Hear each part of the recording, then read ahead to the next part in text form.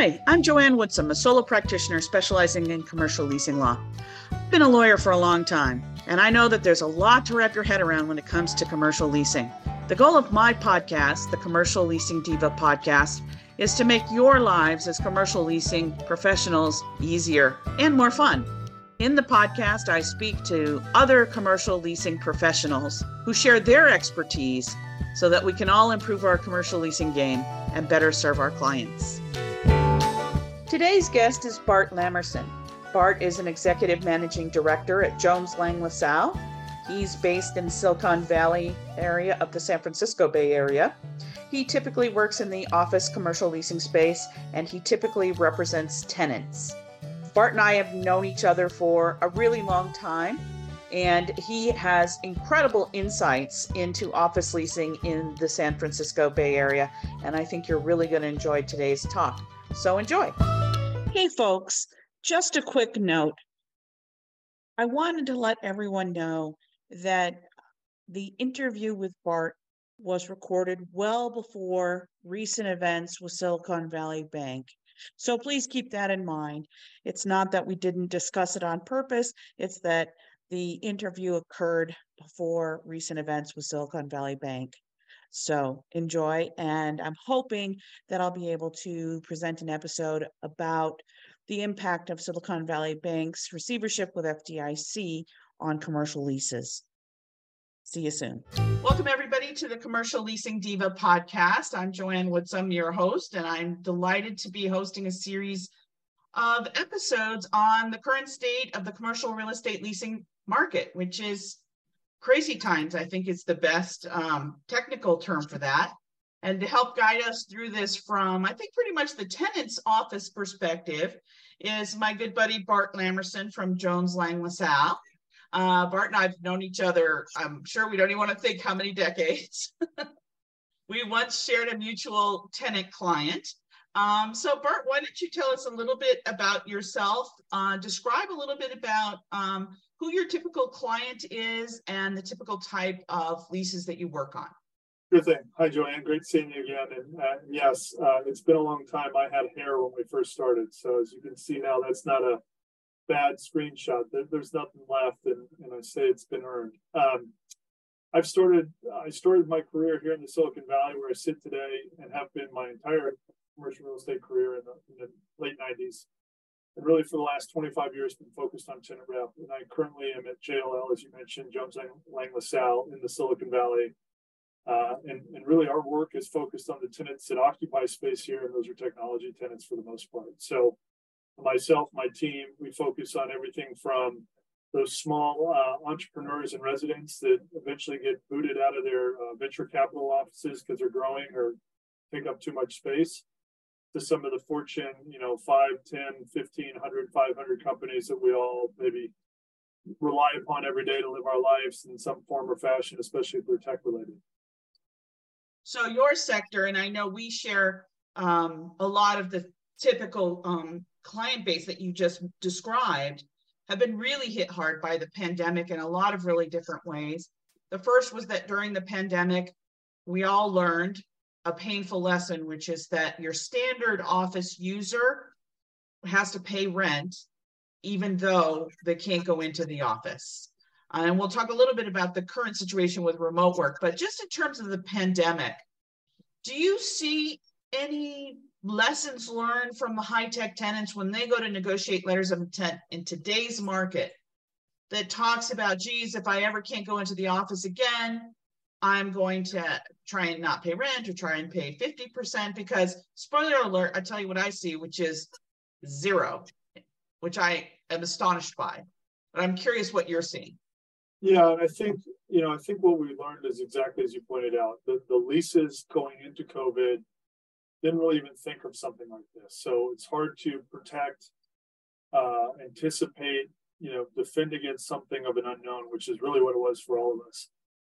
The benefit of having gone through that now is we have awareness of things that impacted us. And like any negotiation, like any lease situation, leverage is key. The size of the tenant, the market we're in, the landlord composition is really going to be factors in what can be accomplished. But realistically, I think a few things that have emerged. One, There is an awareness that some of these builds, especially things that are shell buildings that need to be constructed, are going to be impacted by things out of both landlord and tenant control. And I think now we've learned that, so we can come to the table and say, what if the city is shutting down permits? What if we agree that, today it's 6 weeks, but by the time we go to submit our plans for permits, the city has told us it's 24 weeks or 12 weeks or 18. Right now, we tenants typically bear the brunt of that. We had so much time to build it, whether it's built or not, the rent starts, the lease starts. But now we've endured this pain, that we can come back and use it in conversations to say, if the city shuts us down, or for reasons out of our control, not that we're slow, not that we don't turn comments in time, we have a city that just puts up its sign, now it's 12 weeks instead of 6. We need you, Mr. and Miss Landlord, to help bear the brunt of that, because we're in this together. And those are things that we've learned, and painfully so, a lot of our clients, a lot of our tenants through COVID, that we can hopefully apply to the future and do that. The lease situation is also another one. I think you look at the savvy landlords, and they've said the buildings can still be open. It's really not like they're open. It's either a county advising against it. We saw critical services able to go through COVID. So there is some that come back with a little more specificity around that, what it means before they might get some discounts or relief, or how long it has to go before they do it. Almost like, if God forbid the power goes out, there's so many days before you start getting renovations. It's one of those new layers that come into a lease that we learned here, unfortunately, over the last couple of years. Right. So what I'm hearing you say is not necessarily that the tenant goes right in and says, okay, so if we're shut down for, there's a shelter in place order, we want some kind of discount or abatement of rent. What you're saying is there's tough negotiations on the front end in terms of the construction timeline, which, as you mentioned, has been heavily, heavily impacted by COVID. And there's a lot of reasons, one of which is there's just a people power shortage in those offices. They might have different hours than they previously had, much fewer hours. There's a high pent up volume, I think, even still in many jurisdictions in the planning and building departments. And so they've just got so much to process, and they've got less manpower. That doesn't even talk about if there's a future shutdown. Right. To take that in the beginning and really own it and say, okay, let's allocate risk in terms of how those delays impact, whether it's a landlord build or a tenant build, that we understand this is the world we live in now. And, we're not going to have a hard rent commencement date if we're the tenant, which can't be adjusted if we're preventing from construction. Again, despite diligent efforts, or however me or other lawyers would draft it, sure. If we can't do what we're supposed to do, and we're trying with all our best efforts to do it, we get some break in terms of when rent's going to start. Yeah, that's right. And I think, again, it's back to leverage. It's back to situational negotiations. The credit tenants that are looking at 7 options equally, and there's 7 desperate landlords, you're going to get a lot more than, some of our clients, we've been blessed. So maybe step back in the Valley versus San Francisco. So very distinctly different markets, even though. Yeah, and I was going to ask you about that, because of course the city is suffering horribly. High vacancy because of remote work. So as we know, many high-tech companies, the groups that we're talking about, have either embraced 100% remote work, or some flexibility on the employees where they can elect to only be in the office certain limited times. How is that impacting leasing in the peninsula? So the benefit of the Silicon Valley, when you compare it to San Francisco, is the diversity of technology. So what I mean by that is, I coined the phrase keyboard tech. So most of the companies in San Francisco are software, they're SaaS. They write their code on a keyboard. That's how they develop their technology, right? Salesforce, Zendesk, you name it, they're at a keyboard. Twilio, they're big, large San Francisco-based centric companies that came up during the 2010 decade, and they pretty much need a keyboard and a screen to get it done. And they have a philosophy of really cramming groups of people together to generate ideas. Sure. So they're there, and they're doing that on a keyboard. They are attracting the talent that likes the energy of the city. So when they leave the energetic office, they walk out to the energetic streets. They go to the energetic clubs and games and night areas and parks and young people and all the things they do. Well, that went away, and so did a lot of the desire to come back to the office, because not that they have to be there. They could do their keyboard wherever, right? They could do it from the lake house or the ski cabin. They could move back home to their parents, whatever. Maybe. You come down the peninsula, literally once you cross the county city line, you're in life science, you're in one of the mega hubs in the world of life science, and you can't do the cancer experiments you're trying to conduct from your cabin. You have to be in the lab, right? So that in and of itself changes some of the dynamics around this work from anywhere, this hybrid work. Move down the peninsula, we have other keyboard type technologies along the peninsula, but as you kind of get to the true Silicon Valley, Palo Alto South, you start seeing hardware companies, right? We represent a company that does, they make data center components for data centers. They actually create a box. It's a high-tech box that goes into data centers. They have Q&A labs. It's like light manufacturing. Right, and they do all the R&D. They pilot the next, hey, we're going to take this current device and make it better, and we're going to play in the lab, and you and I are going to tinker and solder and do it. You can't do that remotely, right? So we in the Valley on the peninsula have had the benefit of the diversity of technology companies that absolutely have to go to a spot, have to go to a lab, have to go to an office. All the R&D. I mean, Tesla has grown through COVID because they're trying to pioneer the next generation cars and all the other Tesla tools and toys that are going to come from them. And they've taken massive amounts of space because they need labs. And we've seen that throughout the Valley in particular. That's helped us, feel a lot better nationally in our numbers of vacancy and rental impacts versus the city, because they truly are a keyboard tech only market, because you don't have those labs, you don't have those R&D parks that you have down the peninsula and into the Valley. Right. Well, of course, the latest headlines now, and I know this impacts the peninsula as well, is all the high-tech companies doing layoffs. So it was one thing when you had a hybrid workforce with partial remote work. Now we're seeing significant, 10, 15% of workforce being laid off, which for some of these companies is thousands of people. And, I read in the paper, again, not my client, nothing to do with it, but just as an example about Meta intends to be doing early termination of leases to the tune of some billions with a B, billions of dollars.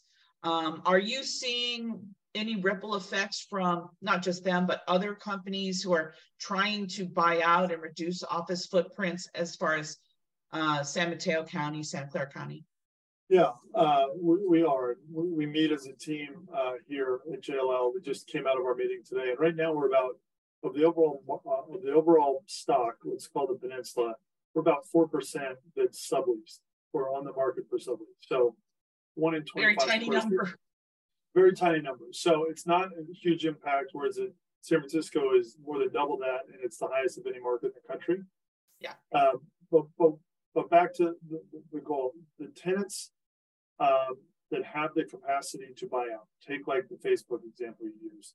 There are some landlords that say, I don't know if I want it back, even at 100 cents on the dollar, right? Certain rates. And of course, their lender may be putting the kibosh on it as well. Right. So a couple of things go to that. One, if it's a REIT, they don't want the vacancy. And the way they treat, even if I said I need $10 million of rent over the next 5 years, I'll write you a check for $10 million. I just want to be done with it. Right. That $10 million. I want it on my books. That's treated differently in that situation than paying $10 million a year for the next 5 years, or whatever, to $2 million a year for the next 5 years. Right. So there's some underlying economic and financial parameters for your landlord that will influence it.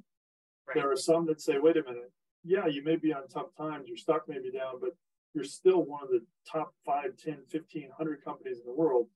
You know what? I'd rather you stay there, insure my building with your responsibilities per this triple net lease. You keep it up. I get to reimburse the costs. We have the CPI crazy inflation continue to run rampant. I can pass through a lot of those costs. And I would rather get the building back in a market where I feel like we've either hit bottom or we're on the way up. And that might be in 5 years when your lease is up. No, thank you. I don't want it back. Right. So that's typically how you see these conversations start and end. I've got a big checkbook. I'll give you 95 cents on the dollar, 75, whatever they start with. Some landlords simply just don't want it because they don't want the vacancy or don't want to deal with the impacts of a big check for their own financial, internal reasons.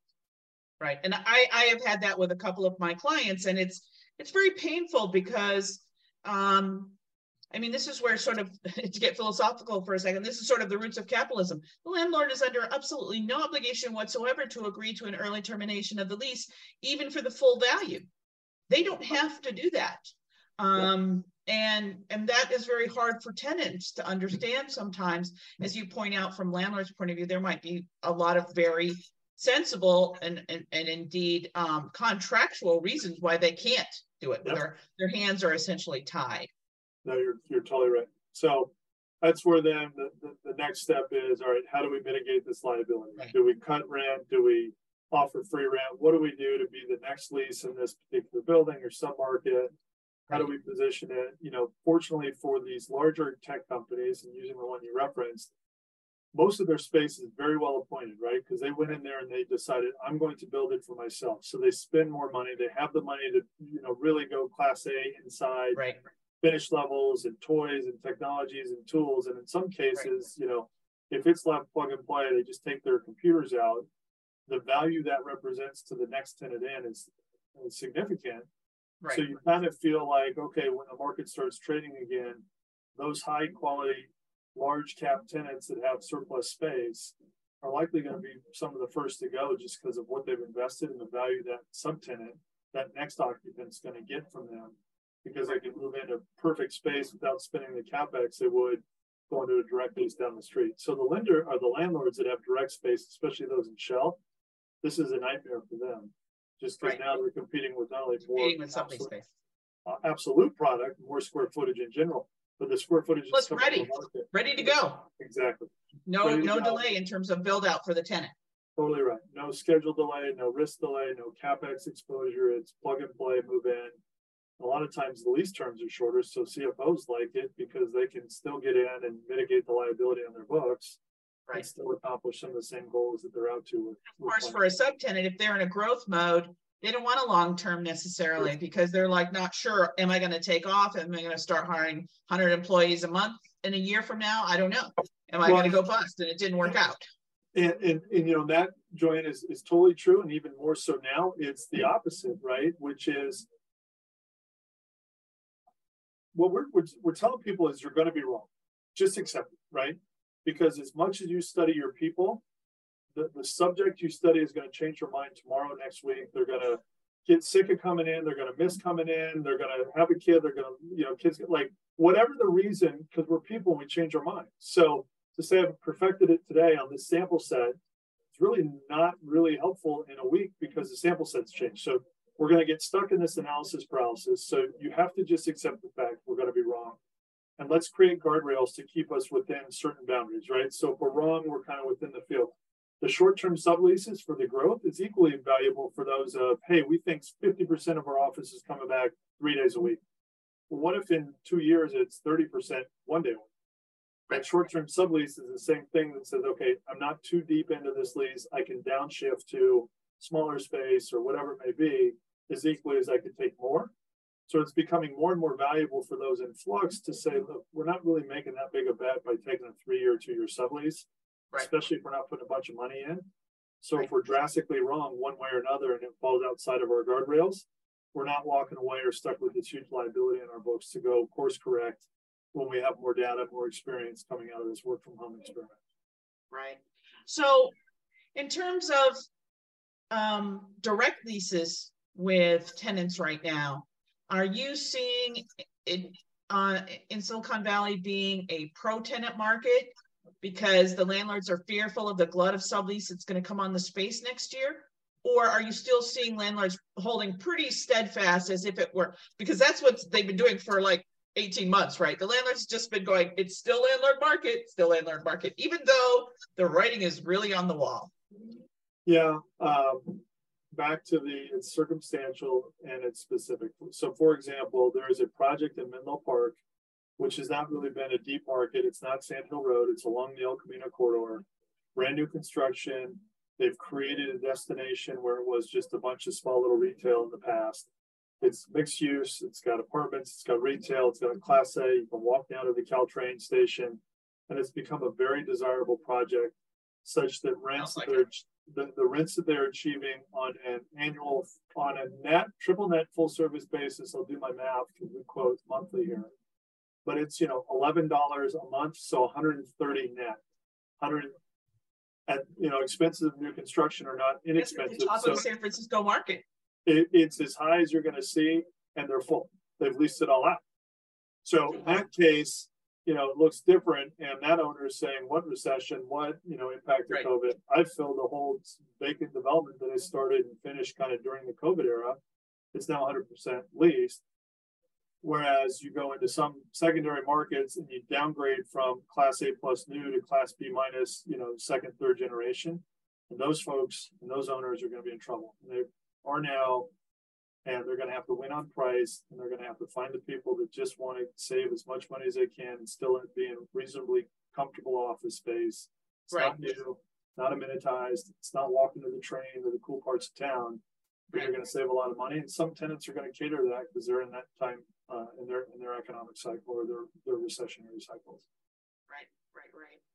So switching gears a little bit, a lot of what I talk about in this series is the letter of intent phase, because I feel like that often gets overlooked. And if it's not overlooked, I feel like it's often rushed through, especially, I don't know if I should say especially in markets like this. It doesn't seem to matter what the market is. Whatever factors are driving the tenant or the landlord, someone is in a rush. And when they're in a rush, they tend to whip through these letters of intent, which are non-binding, but still have a great deal of weight. Whatever it says, even if it's not signed, it kind of doesn't matter. People will look to the words of the letter of intent to guide the lease negotiations. Sure. What are some of the worst mistakes that you see people make at the letter of intent stage? From a tenant standpoint, especially in a market where you don't have to just, bid on it, right? Like a blind bid. Here's who we are. Here's our credit. Here's what we'll offer. I think it's that very sentiment you just shared, which is they rush through it. If you look at the dynamics, we're all salespeople in the brokerage end. That's kind of the environment we're in. And usually if we're dealing with the other side, they have a broker most likely. And if they don't, they usually have inside leasing professionals that are very sales oriented as well.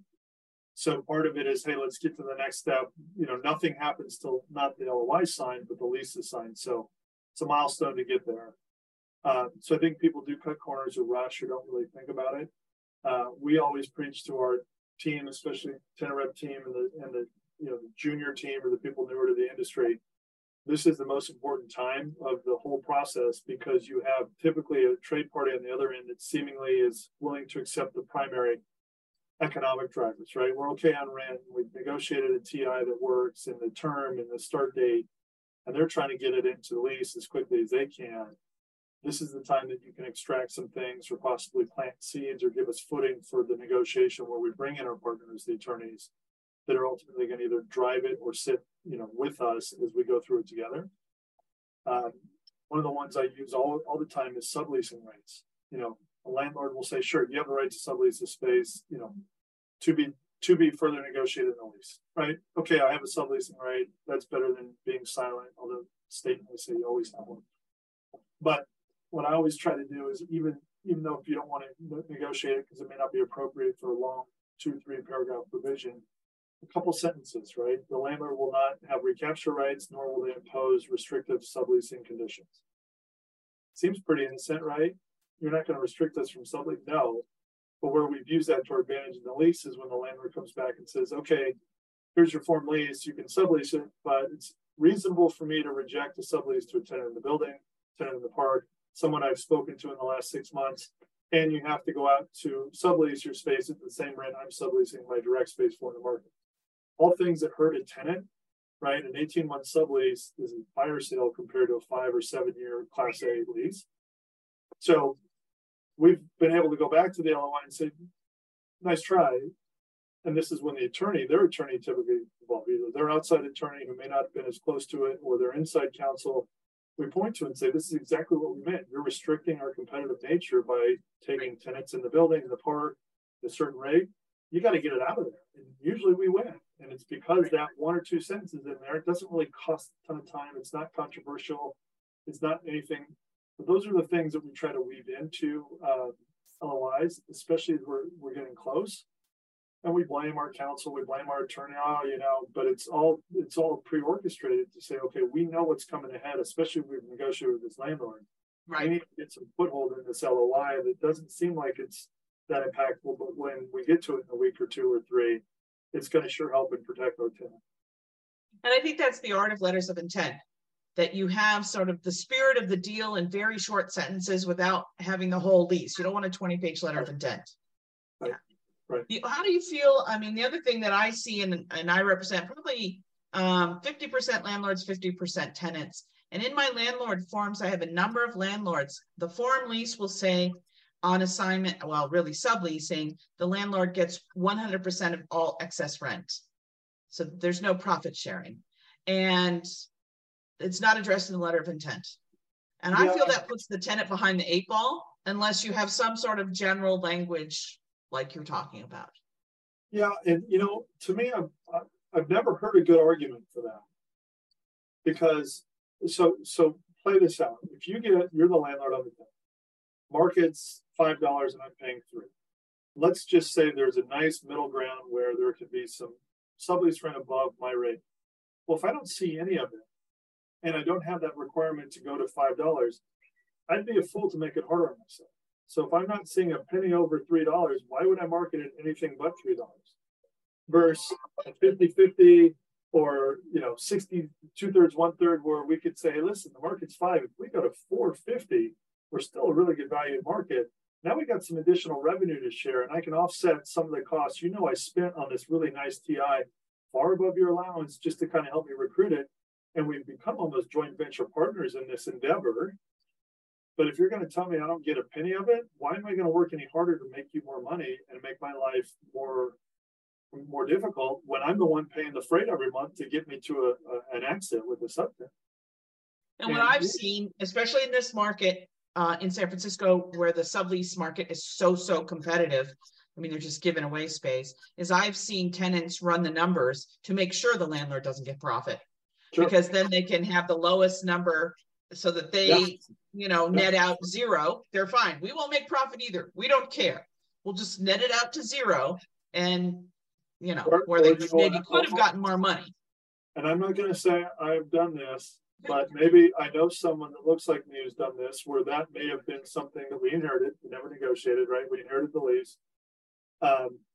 Next thing you know, there is a plug-and-play sublease where we lease it at cost because we can't profit.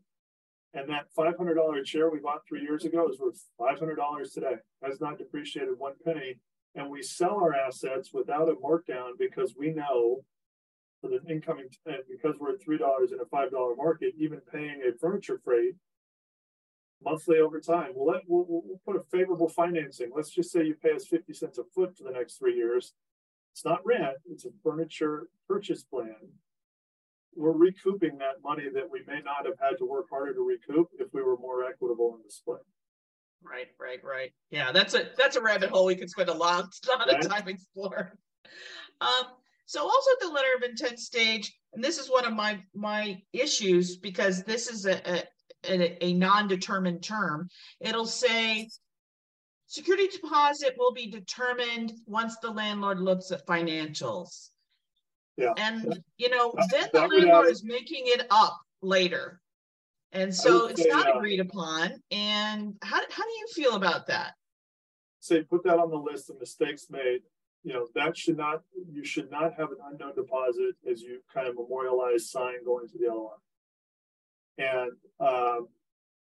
usually, that can be done in a matter of days. It's not like it takes months or weeks to do it. It's a matter of transferring or getting the right information. If they're public, it's really easy.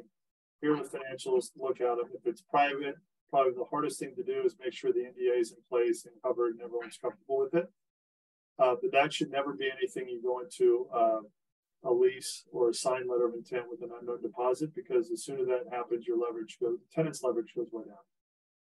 Unless, like I've seen, where now we're in a very pro-tenant market in San Francisco, the lease negotiations are going along. The landlord finally makes up their mind towards the 8th inning of the game, and says, well, I think it should be $1 million. And the tenant's like, well, if you want me to sign this deal, it's $200,000. Yeah. No, So you're right. it can go either way and hurt either side if it's not determined at the letter of intent stage. But I see that very, very often. Yeah, no, I think that is something that I would say would be on the list of mistakes. Get it out now. Tenants typically have the leverage, and in markets where there is a ton of vacancy, I mean, I've done it long enough to know that in certain recessionary times, the credit check was like, they have a pulse and they're going to pay rent, you're in. And if I'm not putting a ton of money There's out, no TI dollars. There's yeah, no if TI I'm not dollars. putting money out. Now, if you're putting money out, it's different. But if you're putting money out, you're also going to want to know that. Right. Because, is it expensive? How do I have to securitize it? Am I better off just funding the TIs myself and locking up a year's letter of credit for 10 years? So some CFOs would rather, not lose the use of that cash if it means spending less on their own, and we restructure the deal and get a lower rate. So there's things that it can impact. It's not simply just a security device or a security deposit instrument. It really is a component of lease rate, term, all those things that go into it. I joked with one client. There's a very large tech company that has a lot of cash. And you get some of these landlords that scrutinize it and they're trying to come up with it. And one of the things we heard was their cash balance is too high. They have too much cash on their books. You're kind of like, that's your justification for asking for a month's rent on a company that clearly is a Fortune 2, 3, 5 company. Like, come on. Right. Like, you're reaching, it's a market norm, you're asking for it, you're not going to get it. Like, anyone can make up any reason to ask, but it's truly the market dynamics that are going to govern a lot of this. And getting that, like any of these, before you memorialize an LOI and kind of tell that landlord or that building, we've chosen you over the others we've considered. That's your highest leverage, and that's when you're going to get your best deposit outcome as well. Yeah. One of the things at the letter of intent stage, and this can continue on through the lease negotiations, and that is, and I often mentor younger attorneys about this as well. What do you think is the key for brokers and attorneys to successfully partner to represent their client in a way that's proactive and helpful without the attorney and the broker being like this? Because there's a stereotype that we don't like each other, that we're at odds. And I have found over years that the broker can really help the client manage expectations, understand the market, help get them over certain hurdles that the client's just like, especially the tenant could say, well, that just doesn't seem fair. It's like, well, let Bart explain how the market works and that landlords always get this, and let's just move on. Yeah, I think that's a great point. In a perfect world, and when you get to work together, like we have done in the past, like we know each other, the client, you kind of understand it. So some of that's already embedded in our relationship. Let's say it's fresh and new.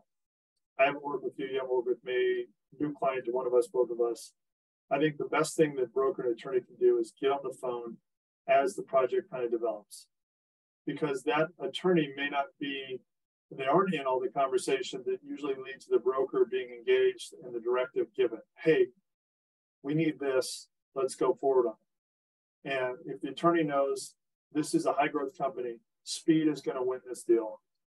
We may not be perfect. We're solving for, getting that space before the next iteration of the technology rolls out so they can hire or they close around. So understanding the drivers at a higher level around the reason we're engaged to go find real estate, we're all working together. That's one. Because I think that also frames up, all right, we can have the conversations of, hey, I would rather have a 95% lease done in, a month than perfected at 100% and take 2 to 3 more months. Like, the trade-off of what we want to do, which is a lot of what we do, right? Trading off, when do we concede? Are we protected against, what's the reasonable probability of exposure? And then the other thing that I love to do, in some cases I can, some cases it's hard. If it can't be done in person, we always try to do it on screen, is take like 15 or 20 minutes to tour the attorney through the site, especially if we get to a point. That's brilliant. That is such a good idea. You're in town, you're in the city, I'm in the city. Let's go grab lunch and we're going to walk through the floor because I want you to see, here's the path of entry. And when we're talking about, we want our own turnstiles over here to our elevator. Now you can visualize it. So when you're drafting language or helping, the concepts that we're trying to memorialize in the lease, you're not trying to use my description, the client's description. You've now seen it with your own eyes. You've touched it with your own hands. You've driven it. Hey, we're concerned about the neighbor next door. Now you can really see it. So when you and the attorney have the sidebars, you can articulate the same concerns in an equal or better position than they can, which helps all of us, get the win for the tenant or client. But those would be the two things that if we can do those and understand, right, here's the driver of the deal, the transaction, and get the attorney there. And if not, with technology tools, I know we possess them. I mean, you can almost do a tour from your anywhere, right? You just need a screen. Absolutely. We can fly around on Google Earth. We have a technology, sorry about that, called Blackbird. We use it in jail all the time to tour markets. If you can't fly out there, to at least get a familiarity with it. Like that way it captures and frames, oh, okay, I get it. This is the building you're referencing. And the neighbor over there, the expansion space is one building over. Like, what does that really mean? Now we've seen it. Now you've got a better feel for it. I think that's really great. And often when I'm representing landlords and I get comments from the tenant's attorney, it'll become clear after a little bit, oh, they don't know the property. They're making these comments as if, especially in San Francisco where it's just a building on the street. There's no parking garage. They're making comments as if it were some big office suburban project when in fact it's not. Exactly. So a lot of the things that they're worried about, and then there are things they should be worried about. So if this is an historic building in San Francisco with one little creaky elevator, again, there should be maybe some other concerns that they're not aware of because they didn't know that.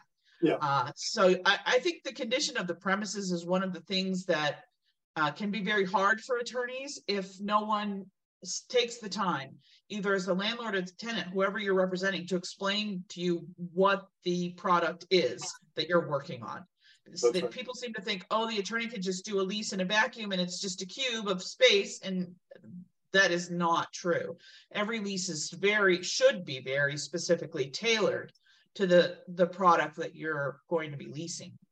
Totally right. I agree completely. I think that point of a historic building, unless it's noted in the LOI, or you as an attorney have every historic building in a city registered to memory, like that's going to impact how you treat things, both in the lease, but also to the client. Like, hey, client, if you want to rip off all the walls, like this is not the building for you. Let's cut bait now versus iterate 3-4 cycles to realize, oh, geez, we're in a historic building. Hopefully we, the brokers, unless you're really willing to partner with the city and the historic preservation, and like your CFO or CEO has got it in their head, I have to have this building. It's a premier showplace, but I'm going to want a big plate glass thing. Yep. If you want to invest the time and energy, and probably a lot of that would be pre-lease to make sure you can do what you want to do, then that, you kind of have to prepare the client. Like you're going to have to spend some money before a lease is signed to make sure you can do that. Exactly, which goes back to one of the drivers of why are we doing this? Oh, if it's a fast hit growth, got to get in quickly, efficiently, like those in conflict, flush that out early and either decide, all right, what's going to give, schedule, or do we have to give on the building and go find something else? Right, exactly. Okay, so one last question. You've been so great. I've so enjoyed talking to you. I think we could probably talk for many hours. Anything else you'd like to share about the current leasing market or lessons learned in the last couple of crazy pants years that you'd like to share? A couple things. One, I think, is tenants go into leasing space today. We are seeing the capital markets turned on their ear, right? They're in some ways annihilated. We're seeing and hearing of stories where just recent loans are now underwater, not the building value, but the loan itself, right? The $800 a foot building with $400 a foot debt is now worth $300. What happens? I think it's important for new tenants and existing tenants, especially those that have some critical functions inside the space. It's one thing if we're able to pick up and move across the street over a weekend. If you have labs, space. If you have server rooms that are pretty detailed and robust, if you have any sort of pilot manufacturing R&D, like understand life science, understand your landlord's profile, understand the loan profile, because in some instances, if you need to keep the space, do you have an SNDA in place or not? If you don't, maybe you're not a big enough tenant to warrant it, or you didn't think of it. Like having that awareness. So if all of a sudden you start seeing signs that the building value is below water, or your loan value, and now all of a sudden they're underwater and they're running into some cash flow issues, right? Maybe half the building's now vacant. You're going to start seeing things happen potentially to your building that might impact your tenancy, right? Do capital expenditures get deployed in the current schedules? Do HVAC systems continue to work? Are they fixing things? Worse yet, does a lender come in and say, okay, now I own the building, and if you don't have an SNDA, what then? So I think just being smart about how we're going to approach this time when these capital markets are still choppy, values are still down, it's going to be really important, especially if you as a tenant or those tenants have anything that's going to be hard or timely or costly to replicate, because you should be aware with eyes wide open what's going on, so you can either start to contingency plan or hedge against it. And those going into it now, like we learned with COVID, I got a TI allowance. It may be 12 or 18 months before I actually get it, right? I have to negotiate the lease, and then we go get a permit, and then we design it, we build it, and then we pay our bills, and we go seek reimbursement if it's structured that way.